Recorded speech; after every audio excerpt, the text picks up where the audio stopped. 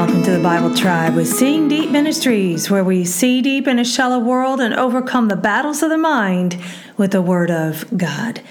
No one really likes to be corrected, but what if we saw that correction as a kindness?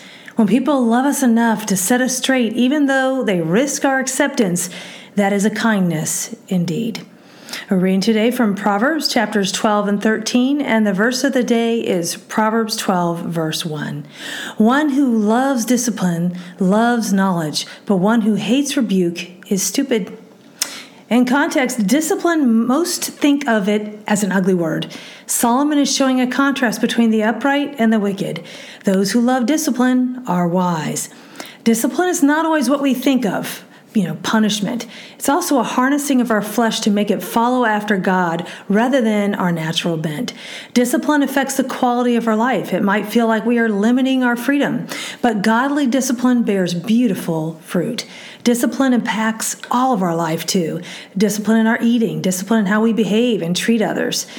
I chose the key word, discipline, which is the Hebrew word musar.